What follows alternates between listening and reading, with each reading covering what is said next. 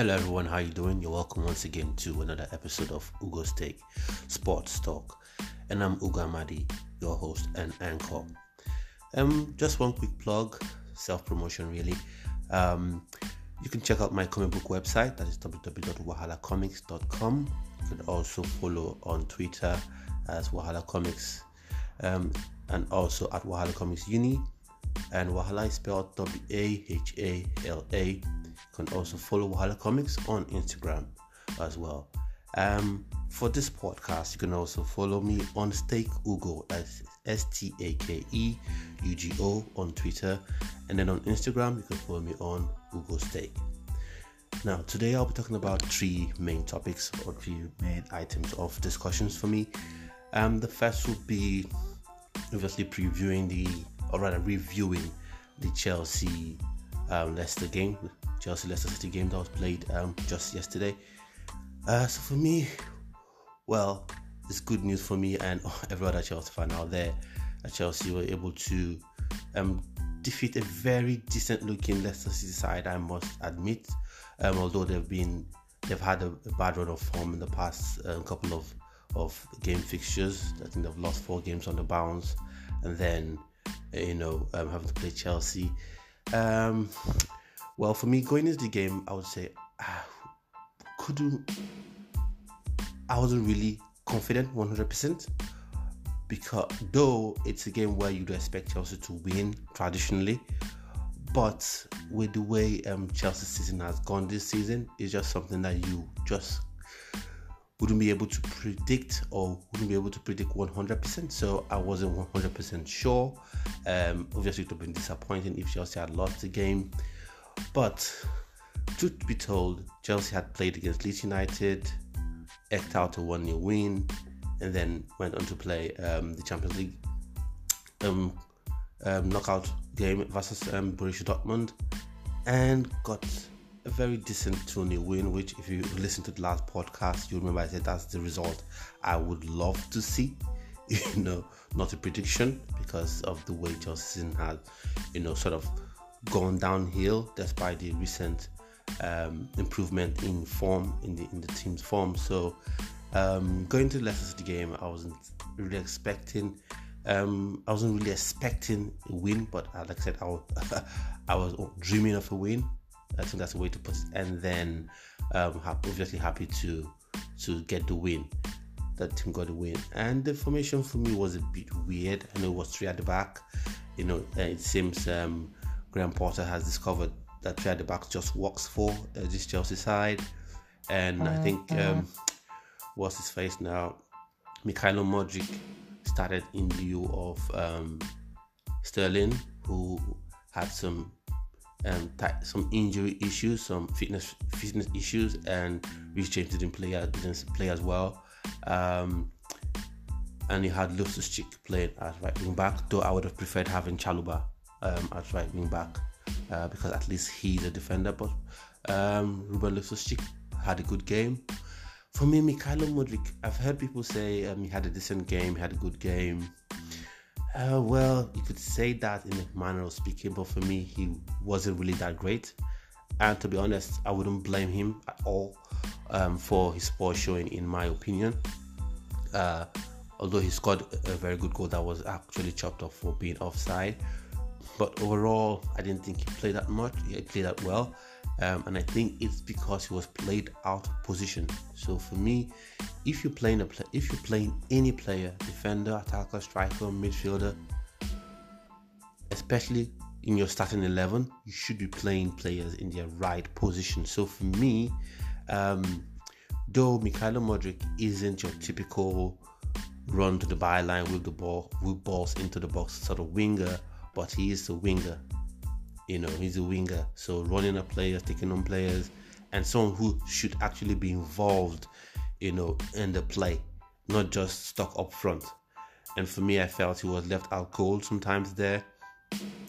And so for me, his performance wasn't that great, but he wasn't really to blame because he was played out of position. It's just like you starting up a new job as a secretary or something, and then when you're right-handed, and then someone insists that you must use your left hand to write, and then complains about you having some sort of chicken scratch or squibble on the paper. So that's for me. He wasn't really that great, but once again, not really his fault. João Felix had a good game. Had the goal chopped off for being offside. In my opinion, I felt he was just behind the ball, but the VAR officials obviously felt he was a smidget ahead of the ball, so I was chopped off for offside. Like I mentioned earlier, same was the Mikhail Mudryk goal chopped off as well for offside. So that's that. And then Chelsea eventually scored. So Chelsea got the first goal, and then like, okay, this is a good one. Hopefully off to a good start. And then wouldn't you know it, João Felix, Chilwell as well. That's something we have to mention as well. Chilwell had a good game. He scored the opener, scored the winning goal, scored the opener, and then I'd missed the boos from the Leicester City fans, which was a bit odd for me because I couldn't quite remember there being any sort of acrimonious. I couldn't quite remember Chilwell living under acrimonious circumstances, because that was usually accompanies a player when you leave in sort of a cloud of discord, a cloud of malcontent between players and fans, or when you leave to a rival club, and Chelsea isn't a rival of Leicester City. So if it was he had moved to a rival club, then I would have understood, the booing as part of banter and as part of the fans being upset for moving over to a rival club. But he didn't move to a rival club, so I couldn't quite get the booing. And then Wesley Fofana was booed as well. To some extent, I can understand. I could understand why he was booed, because he was more acrimonious, if you even say that, or slightly. I think was skipping out on training and following various social media handles or platforms of the club, and then taking everything that linked him at the time to Leicester City off his social media profile. So I kind of get why he was booed in that regard, but that's football for you, that's modern day football for you, I guess. And then you had the João Felix goals that was chopped off. Okay, and then a moment later you have Patson Daka scoring a stunner from outside the box. And people blame a keeper, for that goal, but that was a wonderful strike. Sometimes you can do nothing but clap your hands, just stand up, clap your hands, raise your hand up. Oh, the goalkeeper was beaten by a phenomenal strike. I think the opinion of Kepa hasn't really changed, despite the fact that he's been phenomenal since taking over from Mendy this season. He has been really great. He has saved Chelsea a lot of times. He's made so many incredible saves. Even in the Leicester City game, this game I'm doing the review for, he made a lot of wonderful saves, but people just want to find reasons to blame Kepa. Sometimes in football, once people have an opinion about certain players, certain managers, certain commentators, they don't want to go off that sort of stance, because whether it helps with the engagement or it helps with drama or whatever, because right now it seems talking about football is almost like you're trying to showcase a Hollywood movie, which shouldn't be the case, but that's what it tends to be at this moment. People want to create drama where there shouldn't be drama. People want to create intrigue, create controversy where it's not where none exists. So for me, Kepa was very good today. The goal was a phenomenal strike from Patson Daka. If Erling Haaland had scored that goal, people would have been raving about the goal all over social media, all over podcasts, all over mainstream media, Sky Sports and Talk Sports and the rest. But because it's Patson Daka, no hype around him, so why not blame Kepa?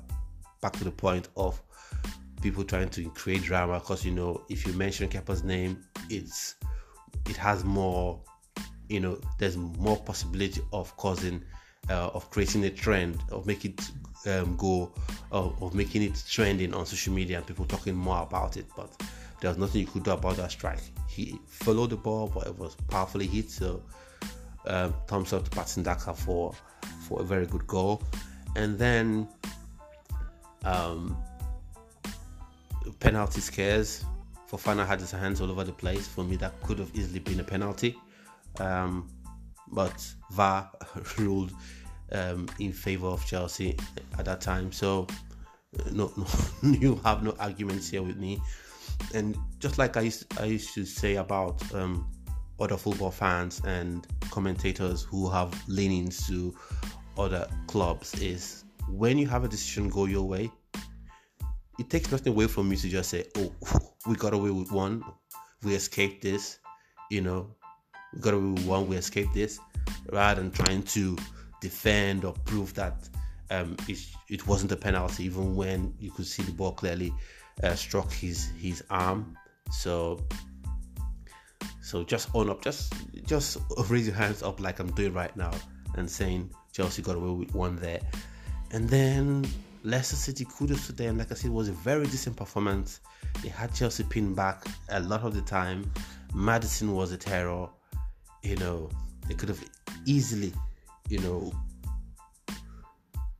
could have easily equalized after Kai Havertz, I would say, delightful finish, despite the fact I say he's not a striker, and he really isn't a striker. So, but delightful finish and by Kai Havertz, and a wonderful world-class assist by Enzo Fernandez.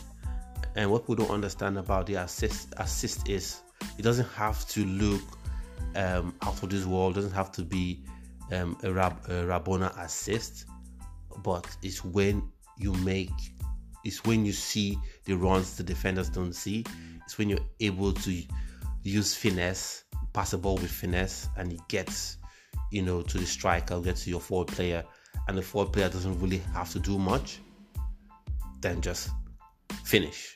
And that's what Enzo Fernandez did, and Kai Havertz, kudos to him, also scored. So that was good for him. So that's good. That was good for him. And then, like I said, after 2-1, it felt like Leicester City was still looking threatening, looking like they were going to come back, they were going to score. And then let's talk about Kovac's goal was just beautiful. He doesn't score all the time, but that volley finish, and he had to improvise because he was standing in sort of an awkward position for a right-footed player. That finish would have been more easier for a left-footed player, so you easily come onto the ball and smash the ball to the right hand corner with your left foot, but he finished with the outside of his right foot. It was a wonderful finish. So 3 games, 3 wins, nothing to complain about. Now the next, nothing to complain about from me. I'm so happy days for myself and other Chelsea fans. And now heading over to the next topic in today's episode, which is a Chelsea resurgence. We're having a Chelsea resurgence, or we're having a Potter resurgence. Are we having a Potter resurgence? Because fair dues to Potter, he started out his career at Chelsea started out pretty decent, but tailed off. And so, are we having a resurgence? Is he suddenly, is he suddenly the man?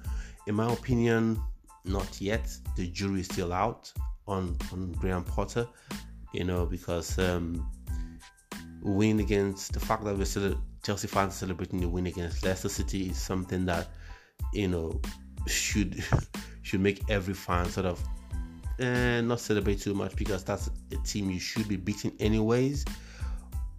But then again, when you look at what Chelsea's form has been like coming into these last 3 games, and the fact in football is no one can be taken for granted, and you must beat who is in front of you, so you could have an argument a fair point of argument if you say this is some sort of evidence of Potter's resurgence, or if this means Potter is suddenly the man again, or if it's indeed the man to take Chelsea forward. For me, I still say the jury is out on that one. We'll all have to just keep our eyes peeled and watch how things continue to develop, because for me, in the end, it's not about comfortably finishing 10th or comfortably finishing 9th, or getting to the dizzy heights of 8th. What we're looking for is top 4 at the worst case scenario, and that is you're having an absolute torrid season. That should be the levels at Chelsea. You're having an absolutely torrid, horrible season. You're finishing fourth on the table, or you're such a disappointment that you finish 5th. Then you qualify for the Europa League and you win it. That's the standards of Chelsea, and then you should be ordinarily competing for the Premier League. But anyways, good wins coming up. So maybe you say it's a resurgence. For me, I still feel the jury is out on. I'm still out on Graham Potter. Kudos to him. I think he's shown consistency in tactics, at least for the last 3 games. That is the Premier League game versus Leeds United, the Dortmund game versus the Champions League game versus Dortmund, and this game versus Leicester City. So I'll speak a bit about the Dortmund game, and I'll say it was a decent game, played well. Havertz was decent as well, but I don't think he was anywhere near the sort of performance that some pundits and people in the media trying to paint him as if he had some sort of phenomenal game. No, he didn't have a phenomenal game, in my opinion. It was just barely decent. And then he scored the penalty that he had to retake. And for me, I feel Borussia Dortmund were done unfairly. Was a penalty, 100% a penalty, because the defender, the Borussia Dortmund fullback, was trying to be a bit smart, was trying to be some sort of smarty pants. He just left his arms out there and let the ball strike it and turned his head away. The argument would then have been, he's so close to the players, so close to the ball, he didn't have enough time to react. His arms were by his side, but he actually stuck his arm out and turned his head, to make people believe he had no intention of stopping the ball with his hand. And now his team is out of the Champions League. He has to learn from that. So Kai Havertz missed the penalty, and I was like, oh, not again. But fair dues to him, he had the bottle to go on and convert at the second time of asking. But for me, the Borussia Dortmund player hadn't encroached into the 18-yard box, as far as I'm concerned. He was just right on the D. He was just right on the edge. He didn't encroach into the box. So once again, like I said, I'll hold my hands up and say Chelsea got away with 1. The game should have ended best case scenario 1-0, or maybe Dortmund would have got back into the game. Who knows? Or maybe Chelsea would have got another opportunity to actually, score a goal, and then another goal, maybe 2-0, even more goals, 3 or 4-0, who knows? But no complaints from me heading to the Champions League. So once again, happy days for Chelsea fans. Now, the last thing I want to talk about right now is Gary Lineker. I know it's a non-Chelsea related topic, and this is Google Stake Sports Talk, not Chelsea Talk. Essentially, maybe I should call it Google Stake Football Talk, maybe, but Sports Talk.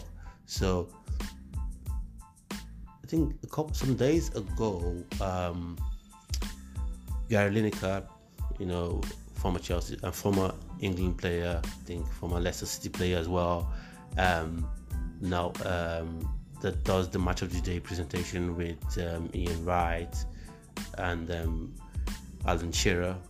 He put out a tweet criticizing Braverman, and the government in general about migration policy, immigrants, refugees, and things like that.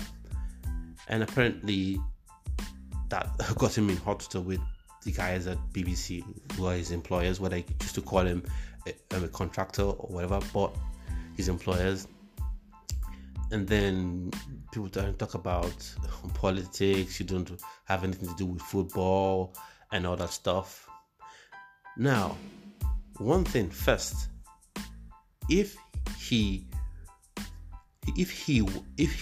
said what he tweeted whilst doing his match of the day presentation, then you could have that argument, oh, politics has no place in football, has no place in sports, and all that stuff. Now, yeah, you would have some basis for argument.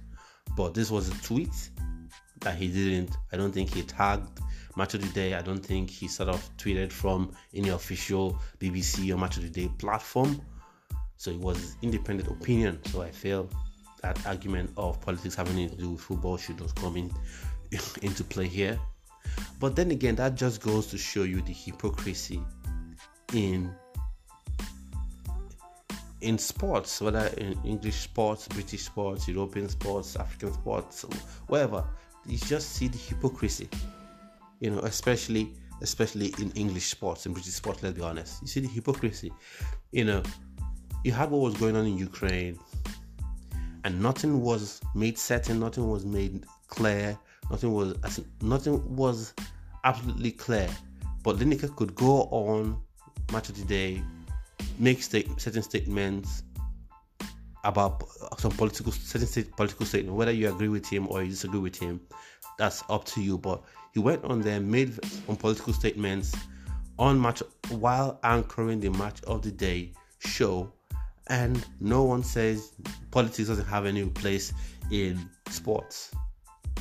A certain club owner lost his club because of politics, with no clear proof as to he's actually being involved in any evil thing, but just so we say we are acting, so it seems to me that politics only is an issue in sports when it's not what the people that make the decisions want. If you're towing the line of a particular political group, or you're saying things that the decision makers want to hear, then it's good, then it's fine, no problem. Honky dory, go on and say what you like. No one says anything about politics. No one says, politics doesn't have to be here. But once you're saying something that people don't like, then it becomes an issue. Now, can you close your eyes and imagine for a second that this was a Chinese TV station where, let's say, the anchor had posted something in support of Ukraine, and then the Chinese Broadcasting Association or Chinese Broadcasting TV or channel or network, whatever you want to call it, decided to let that anchor go or make his or her job there untenable. You